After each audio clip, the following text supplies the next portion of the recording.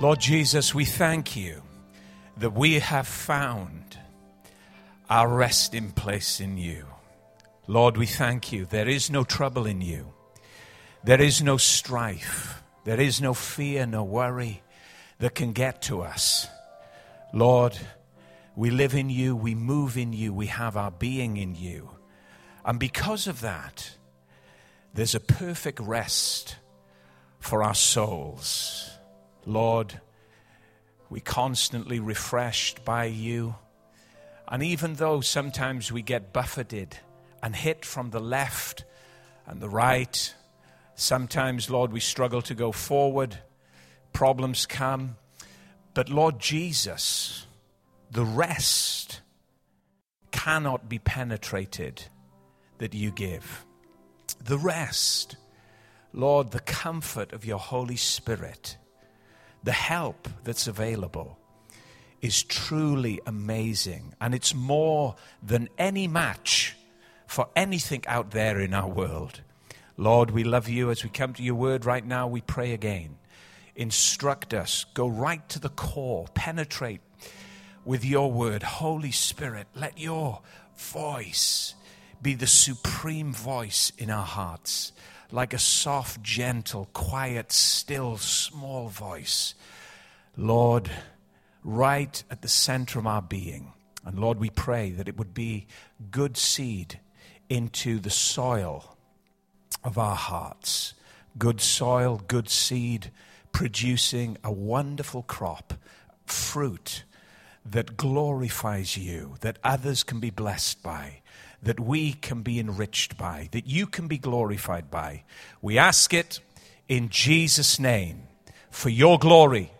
Lord God, let your kingdom come, let your will be done on earth as it is in heaven, on earth in our hearts this day, because you've made this day. This is the day that the Lord has made, and we will rejoice and be glad in it because you're in this place. Lord, we lift you up as your people. And Lord, set a banquet, a table before us. Father, we thank you. You don't shop in any bargain basement. You don't, Lord. Oh God, you don't. Lord God, you only put the best before your people. So Lord, we thank you for your food in Jesus' name. Amen. Let's give him a shout of praise. Hallelujah. Woo! And you may be seated. Oh man, God is so good. Well, I have a confession to make. I used to be the person in this church that wore the tightest trousers. But you may have noticed this morning, I've got a bit of competition in the building, namely my wife. I think she's got tighter trousers than me. So if you see me in the weeks to come, one day, borrow her jeans or her trousers, whatever, it's because I want to be known as the man who wears the tightest trousers in the King's Church. Maybe she can try these on and I'll try hers on. You know, these are the days that we're living in. And if you want to try them on, listen, come and see me. And I've got a, not hers, you try mine on. Thank you very much. I've got a few pairs in the house you can use. Hallelujah. Oh, man. Well, last week we were looking just again at this whole theme, this thought about there's no place like home. The church is God's home. We are God's people. We don't just come to a building. The church is not a place, it's a people, it's a home. It's us together as a family. And these are the thoughts and the ideals and the pictures that God's word gives to us as his people. And that's wonderful when you look around. When you look around today and you see the people to the left and the right, behind you, before you, you're seeing God's people. You're seeing people that God has brought along your side to enrich your life, to take it to where he needs to take it. We are God's family. We are God's home. We are God's people. And we've been looking at that over the last few months. And last week, we began to think about, the encouraging letter that Paul wrote to the Corinthian church. 1 Corinthians, 2 Corinthians were letters that Paul sent to a church that on the surface were doing very well. On the surface, everything looked great. The church at Corinth was the church that everybody wanted to be in. It had the best preachers. It had the best sound system. It had all the mod cons. Paul actually said to them, right at the beginning of his letter, you come behind in no spiritual gift. This was a church that was racing ahead full speed. This was a church that had everything on the surface. They had the best spiritual gifts. Paul commented and encouraged them about those spiritual gifts. They were moving in signs and wonders. They had miracles going. They could speak great. They were eloquent. In fact, in Corinth, the city was known for its intellectualism. The city was known for its great education, but it was also a very debased, immoral society, and that was creeping into the church. So whilst Paul commented about their excellent spiritual gifts, whilst Paul encouraged them about all of the great things and all of the great advancements that they were forging ahead in, he had concerns. So he writes to them because he loves them. He sees them as God's family, and there's some stuff that's happening that is really concerning him. For instance, they begin to, show signs of immaturity when they start comparing ministry gifts. And there's factions and there's schisms and there's breaking apart because one's saying, well, I'm of Paul. Paul's a better preacher than Apollos. And some are standing up and saying, well, we're not of Paul, we're of Apollos. And then others are standing up and they're actually using Jesus in the argument. And they're saying, well, we're of Jesus. We're not of Paul, we're not of Apollos, we're of Jesus. And it's a huge mess. And Paul can hear this.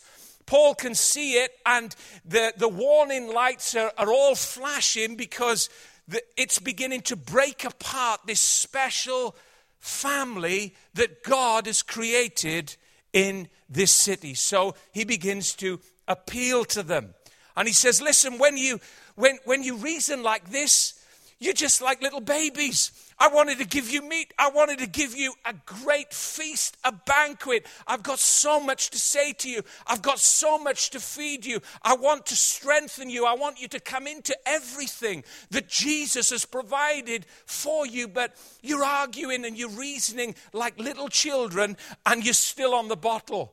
You can't, move on to anything solid. I can only give you milk because of this rationale, this mentality where one is comparing one minister against another minister. Listen, guys, we're not about that. We're not about raising up man. We are servants of Christ. We want to point to Jesus. We don't want to point horizontally to the latest preacher or the latest hotshot or the latest person that can speak well. We want to point to Jesus. We should be looking at him, and don't even use Jesus in the argument. Don't even use Jesus as a tool to divide yourself. Christ isn't divided. Let's all come together and point to him. So he addresses that. Then he goes into another problem in the family, because now, there's one person standing up against another person, and they're taking each other to the law courts. Paul says, listen, we're a family. Can't we work out problems around the table? Can't we work out problems in this family as a family would do? Do we have to be divided? Do we have to, take our trouble to the law court out there in the world? Don't you realize what's going to happen when you get to heaven? You're going to judge nations. And you can't sort out a simple issue in the house, amongst your friends, amongst your family, amongst your brethren. He addresses that. Then they go into another issue that, again, a different issue, but it's breaking the family apart. They're beginning to get drunk at the Lord's table, right? So when we have our little communion glass here, when we celebrate, what Jesus has done, they were coming with their pint glasses, filling it with wine and glugging it down and getting sloshed. And Paul says, listen, guys, it's not right. It's not right. It's not for that reason. But you know, the wonderful thing I find about this great man of God, Paul the Apostle, is that he doesn't go in with a big sledgehammer and start smashing everything to bits. He doesn't say, right, that's it, shut the doors. The church at Corinth is closed. Over and done with. I am fed up with you. No. He goes in as a tender father. He goes into this family. He puts his hand on the pulse of the church and he can see that things are going wrong. He can see that things are breaking apart. But tenderly and caringly, this father comes again to the family and he says, listen, guys, we're going to get through this, but I've got to address these things. Do you know, love is not blind. Love just isn't a walkover. You know, sometimes we think about the love of God. You can just do anything and act anyhow and, you know, say anything you want. And it's okay because we love you. We think that love is very effeminate, that it's afraid to confront. No, love will speak the truth. Love will sit down and address things and deal with things caringly and gently, and it will even bring discipline and order. Sometimes we don't want order in the church. Sometimes we think disorder is the way. Sometimes we think the more disorderly something is, the more orderly it is, because we bring in all of our worldviews and we dilute the house of God. But no, there's order in God's house. And Paul lovingly and caringly addresses each area. He's not condemning anybody. He's not shaming anybody. But he is addressing things to bring health again and vitality to God's house and to God's family. He deals with another issue, an immoral issue. And he says, listen, guys, look, what you're doing here in the church, it ain't even going on in the world. And there's some weird stuff going on out there in Corinth. It's known for its paganism. It's known for its immorality. But there's an immorality here in the church that doesn't exist in the world. So I got to address it. And he addresses it because he wants to help them. He's not condemning anybody, but he is bringing correction. Do you know, if I didn't have correction in my home, if me and Faye didn't implement correction and boundaries and limits, then the home, our home, would be in complete chaos, in complete anarchy. Now, we don't, rule with a rod of iron. No, that's abusive. We don't come down all the time on every issue. No, there's some things that are saved for another day. But there has to be order. There has to be correction. There has to be balance. There has to be, teaching and instruction. And that's what Paul was doing, when he wrote his letter to the Corinthians. So he, whilst correcting things, he encourages them. He says to them, you come behind in no spiritual gift. He blesses them with great revelation and encouragement. And then, at the end of 1 Corinthians 12, he picks up on this little phrase, and it's like he throws them a lifeline. They're struggling. They are almost drowned in, but he throws them a lifeline, and he says this to them. I want to show you a more excellent way. 1 Corinthians 12, verse 31. But earnestly desire the best gifts. Well done for that. You're doing really great in that. You're moving in signs and wonders. You're prophesying. You're moving in the miracles. Keep desiring the best gifts. And yet, he says, yet I show you a more excellent way. I want to show you a more excellent way. Now, by saying that, he's making a distinction. By saying that, he's telling them that they've missed this way. By saying that, he's saying, listen, guys, you've gone in a way that seems good, that seems correct. It's given you spiritual muscle. It's puffed out your chest. You can speak well. You've got great knowledge. You've got great intellect. You've got great understanding. You've gone in that way. You've invested time in that way. You've done your study. You've prayed in the closet. You've done all of that stuff. You may have fasted. You may have conducted all of your spiritual disciplines that has brought you behind in no spiritual gift, and yet there's a way that you've missed. There's a way that's eluded you. And now I am here to show you the most excellent of ways. The most excellent way that you have missed. The most excellent way that you may never have seen. The most excellent way that you may have thought was not part of the Christian life. I am here to open the door, and I am here to show you exactly what it is. You can imagine the believers at Corinth saying, Paul, what is this way? This way, fantastic. Look at how we've advanced. Look at all of the ways in which we have grown. There's a more excellent way. Is that what you're telling us, Paul? Maybe it's prayer, maybe it's revelation, maybe it's some kind of new power to perform miracles, to be seen, to be great, to be wonderful. What is this excellent way? He takes them into 1 Corinthians 13, and he says this. Love suffers long. Now, this is the more excellent way that Paul is opening the door to for these believers in Corinth. This is the most excellent way that's going to resolve every family issue, every life issue. This way is going to bring them great success, great prosperity. If they're going this way is going to bring them into the place that Jesus has provided for them. He says, love suffers long and is kind. Love does not envy. Love does not parade itself. Is not puffed up. Does not behave rudely. Does not seek its own. Is not provoked. Thinks no evil. Does not rejoice in iniquity, but rejoices in the truth. Bears all things. Believes all things. Hopes all things. Endures all things. Love never fails.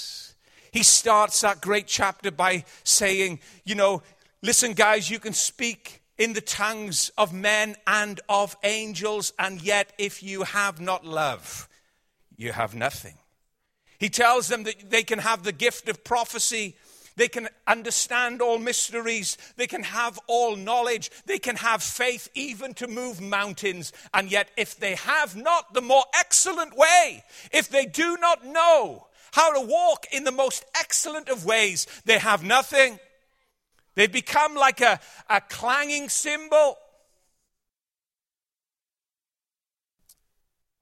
He says you can give all your goods to the poor. You can do all your charitable work. You can do it all. And it all looks good. But if you have not love, if you don't know how to access this more excellent way for your life, you've got nothing. It's worth nothing. It's worthless. It profits you nothing. And Paul, you see, isn't pointing the finger and trying to criticize them. He's just saying, listen, all of those things are good. All of those, I'm not telling you to stop desiring spiritual gifts. I'm not telling you to stop praying. I'm not telling you to stop doing what you're doing socially. But I'm revealing a more excellent way for you, because this will empower you and energize you and give you an ability that Jesus wants to give you, so that nothing out there in your world or wherever you are in life will be able to crush you or overcome you. The more excellent way Paul wanted to introduce them to was not a set of rules. It was not a new ritual. It was not a new formula or method. It was none other than the person of Jesus Christ. He is the way, we said, the truth and the life. Nobody comes to the Father but by me. Jesus had said it to his disciples and to others when he'd walked on the earth. He said, I am the way. He is the most excellent way. Paul wasn't introducing these people to a method or a set of rules. He was introducing them to a person, Jesus. The one description that God gives about himself, the only self-revelation that God reveals about his essence is this: God is love. God is love. This is the greatest message. This is the greatest direction that you and I can give our lives to. to pursue this most excellent way. You say, well, how is it possible? How is it possible? There are so many challenges for all of us. There are so many things that want to press our buttons, that draw us out. And sometimes we just get angry. Sometimes we just let it go. Sometimes we just vent it. And we hurt each other and we wound each other. We've all done it. Every single one of us.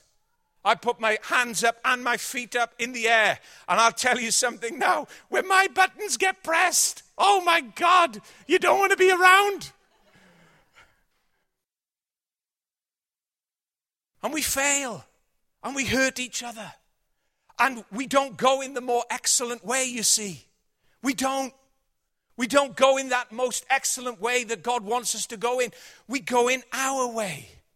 Proverbs says, and I'll come to this next week if I get chance. It says, there is a way that seems right to a man, but it only ends in destruction, in failure, in hurt, and in death. And so often, how many times have you gone down through the road of life and you've just followed your own way? You know, everything's been set up.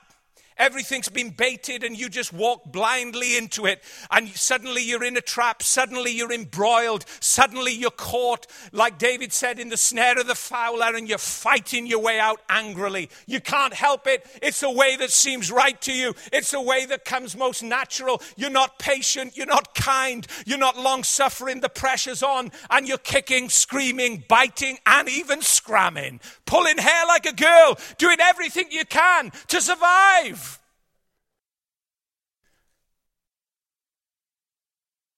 If you're saying in your heart, that's not me. I know it's not you. I'm just describing me. You see, there is a way that seems so right to me. It's so right to me. And sometimes when I get plugged in, I can't help it. It's not God's way, it's my way. It seems so right to me. It's so strong within me. It's driving me. And I can't help it. And you get what you get because I'm following my way. But God says, through the prophet Isaiah, he says, my ways are not your ways. My thoughts are not your thoughts. They're so much higher. Higher than the heavens are my thoughts from your thoughts and my ways from your ways. And God is not saying that condescendingly. God is not saying that to us critically, because now in the New Testament, that was a reality in the Old, but in the New Covenant in Christ Jesus, because the love of God has been shed abroad in our hearts by the Holy Spirit, because it says it in Romans 5:5, because he's in you and because he's in me, God's ways are not so far from us anymore. God's thoughts are not so far as the earth is from the heaven anymore, because the Bible says we have the mind of Christ. The Bible says that we have access to the most excellent of ways because the love of God is in us. So, when my buttons get pressed, you may find a different response. I love you. Press away. Bait the hook. I'm not going to bite. You never know. Do what you will. It's not possible, you see, without his involvement. Listen, we can't do it. We can't live like this. Jesus, on the night that he was betrayed, I said it last week, John chapter 13, and it's the whole scene there that's amazing. But one of the things that Jesus said to his disciples, he says, boys, this is the last night. I've got something to say to you. I've been keeping it from you, but now's the time to give it to you. A new commandment I give to you. This isn't the 11th commandment bolted on to the last 10. No, the last 10 are completely obsolete. I'm taking them to the cross. They're going to go into the grave and it's going to be over. You don't have to follow that old rigorous law that you can never fulfill. I'm going to take it down into death and it's going to be completely obsolete. You're not going to follow it as a system of rules. It's not going to have anything appropriate to say to you, but I'm going going to give you one command, and in the one command, I'm going to sum up the whole 10. As I have loved you, love one another. As I have loved you. And he was about to demonstrate on that night what love truly is. He was about to demonstrate what love could do. He was about to demonstrate that love can never be defeated. Love can never be taken apart. You can whip it. You can beat it. You can, swear at it. You can strip it naked. You can pierce it with a sword. You can nail it to a cross and it'll still cry, Father, forgive them, for they know not what they do. What is that? That's the most excellent of ways. That is the way. Jesus Christ on the cross, hanging there, dying for us. You can even put the wrath of God on it and the horror of God's judgment on it. And that was far worse than any hell or any demon, to have the wrath of his loving Father put on him righteously and judicially. By the judge of heaven, he bore it for us. And even when all of the wrath and the weight of God came down on Jesus, he didn't turn against his Father. He said, Father, why? Why? And he deserved a why. Why have you forsaken me? And that wasn't a criticism. That was just the anguish of a man who'd lost the most intimate of relationships, suddenly separated from his Father, and into the grave he went. But 3 days later, he's in a room. Boys, I'm back. Boys, I'm back. Oh, boys, I'm back. Look at my hands. Boys, it's not a ghost. It's not an apparition. Give me some fish. You can't give fish to a ghost. Look at my hands. Look at my wounds. Look at my side. Look at the piercings. You see, you'll never kill. You'll never destroy. The most excellent of ways. And he rose from the dead.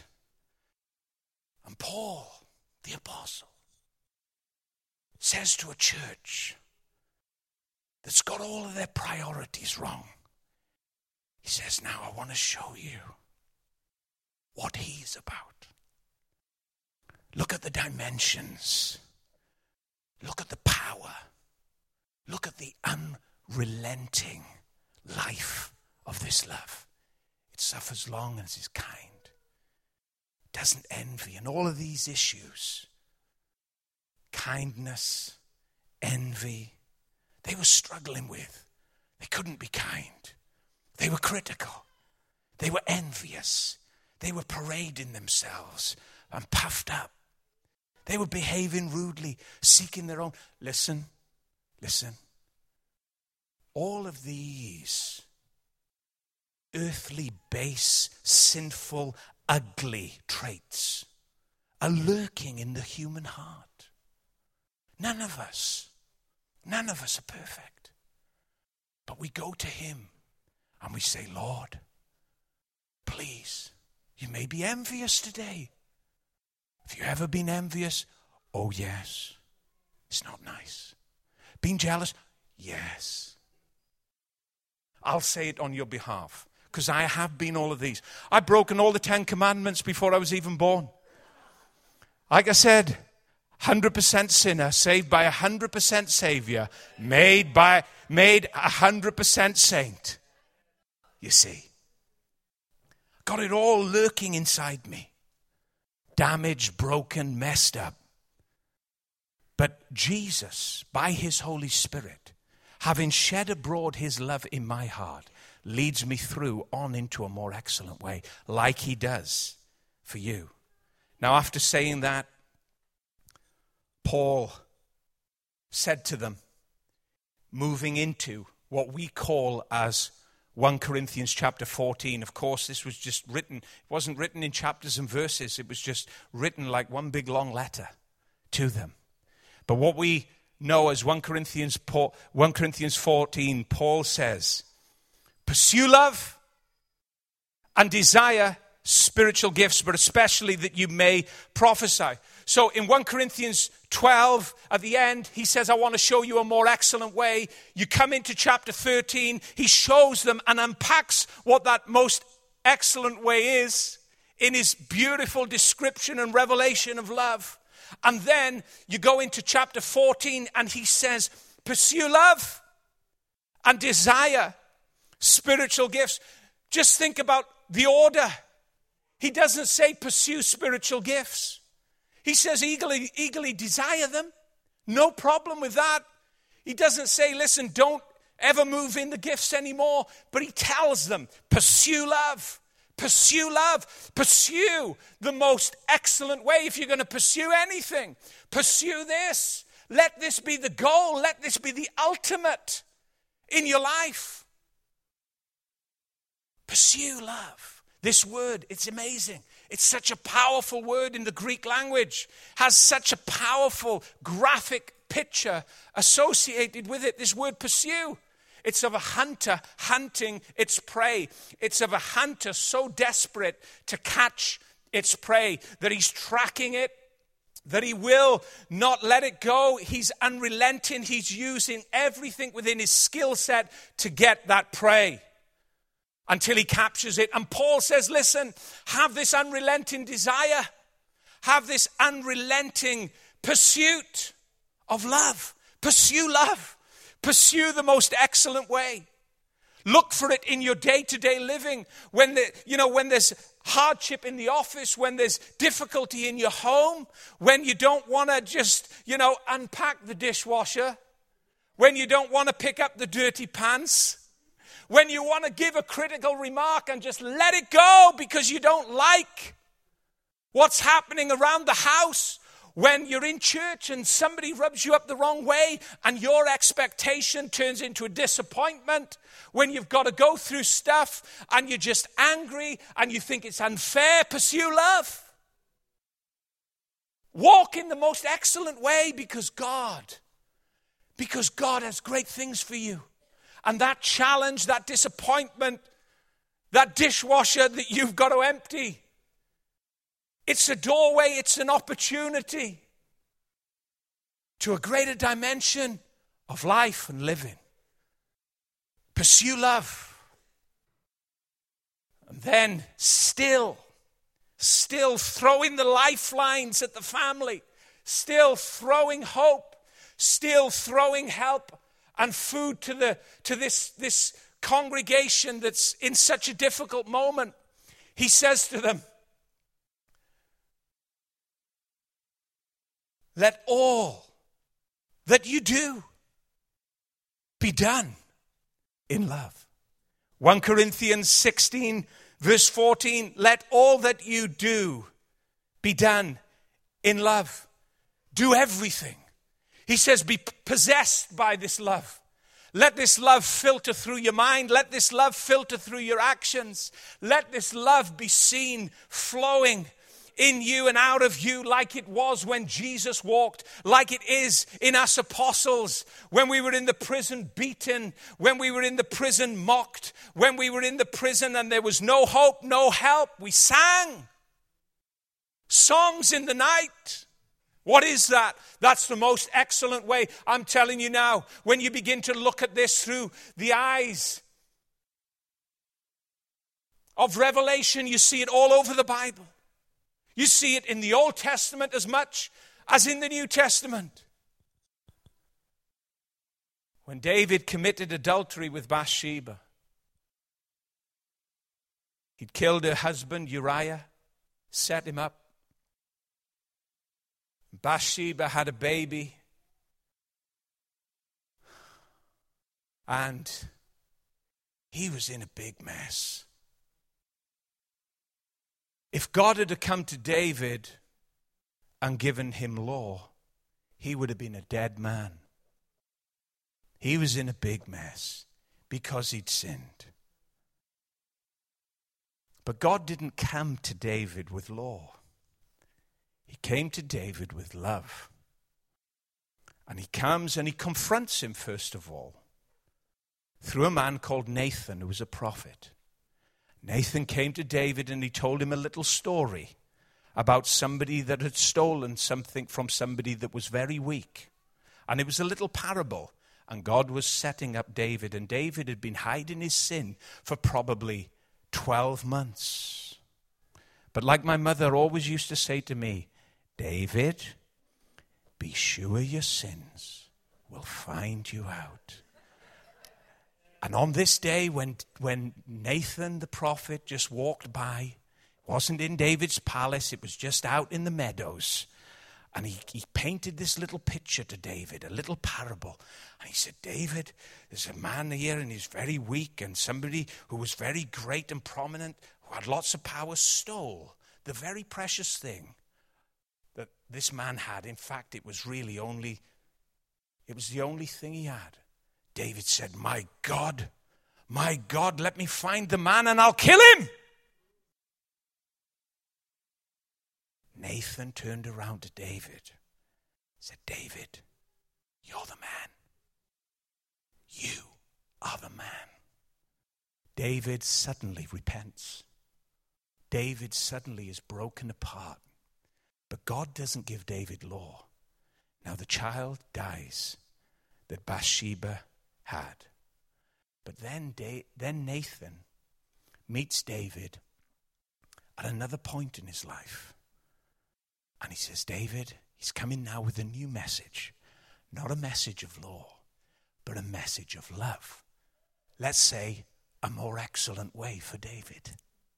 He says, David, the Lord has put away your sin. The Lord has put away your sin. The more excellent way is all over the Bible. Look at the interactions and the transactions that Jesus had with people. And you'll see it moving through out of him, being revealed from him. They threw a woman caught in adultery at his feet. Said, what do you say? The law says she must be stoned. She's been caught today in bed with another man. And we've got her here, pulled from the act, thrown at his feet, naked. What do you say? And they did this to trap him. And the Bible says that the more excellent way came forward with another alternative. You see, his ways. Oh, you challenge him on his wisdom, and you got a different competition going on. You challenge him with your finite mind, and you stand up against him. And I'll tell you now, he'll gently dismiss you. He says, you see, the law says this, but this is what I say. He who has not sinned among you, go ahead, cast the stone. What is that? That's an excellent answer from the way, the truth, and the life. Come on, church. Let's give him praise. Hallelujah. Woo-hoo! He's fantastic. I'm just going to ask the musicians to come.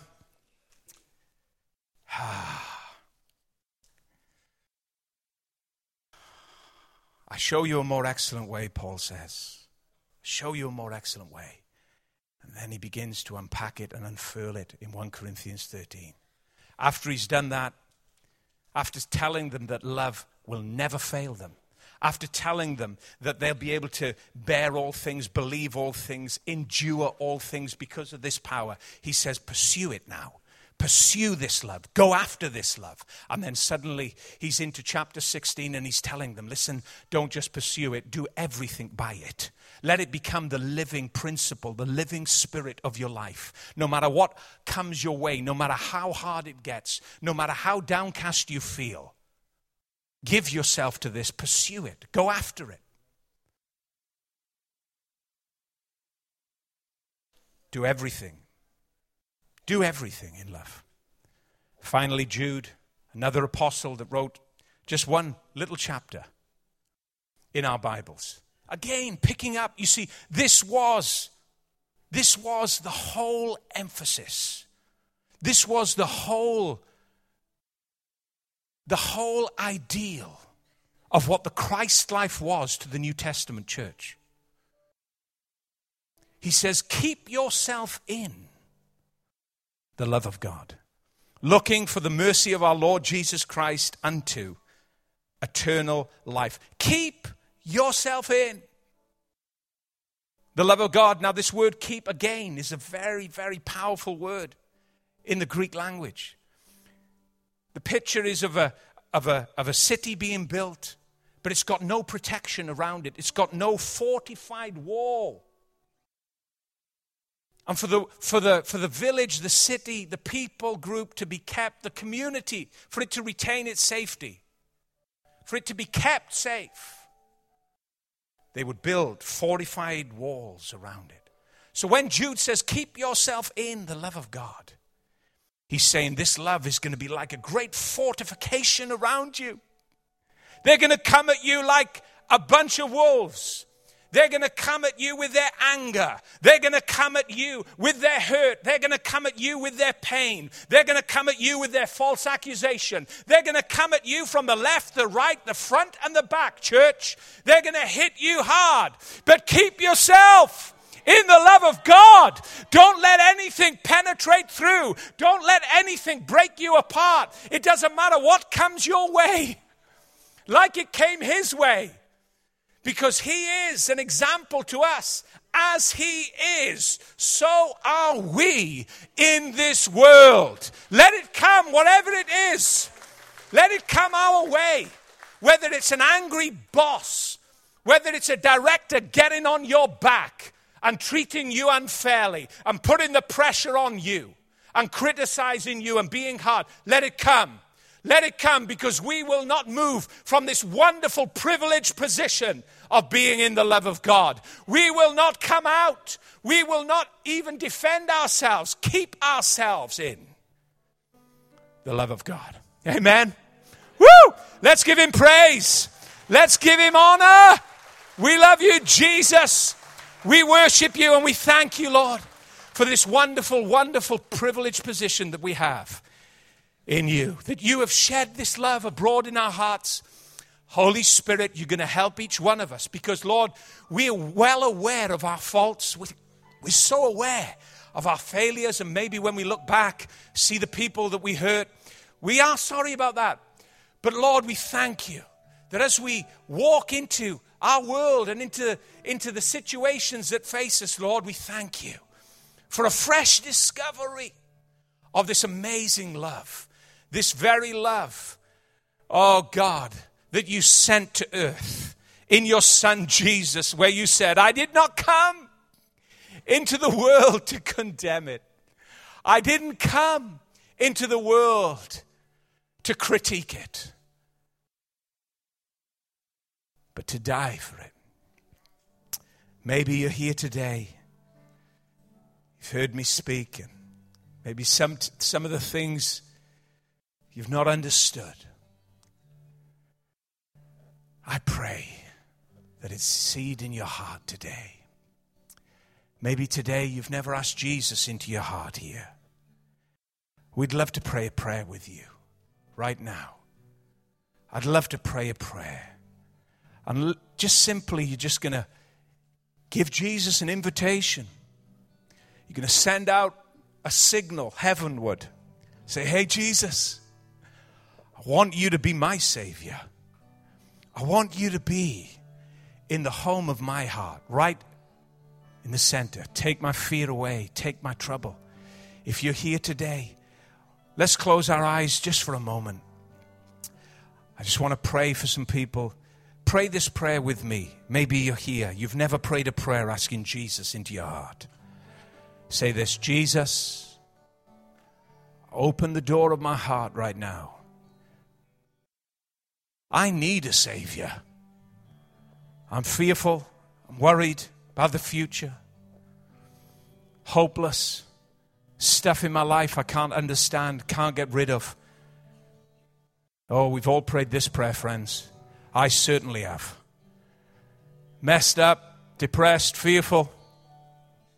All the heavy stuff. Come, be my Savior right now. Forgive me of my sin. I ask you. If you prayed that prayer, quickly, would you lift your hand up? I'll see it. I want to give you a little booklet. If there's nobody here, we're going to just sing before we go. Sir, I said, well done, mate. New. Awesome. This man here, I had a cup of coffee with him earlier. This gentleman, would you put your hand up again? Look at him. He's awesome. Tell you now, God's got awesome plans for this man. Telling you. Heaven rejoices when we turn from our ways to his excellent way. Come on, let's stand to our feet.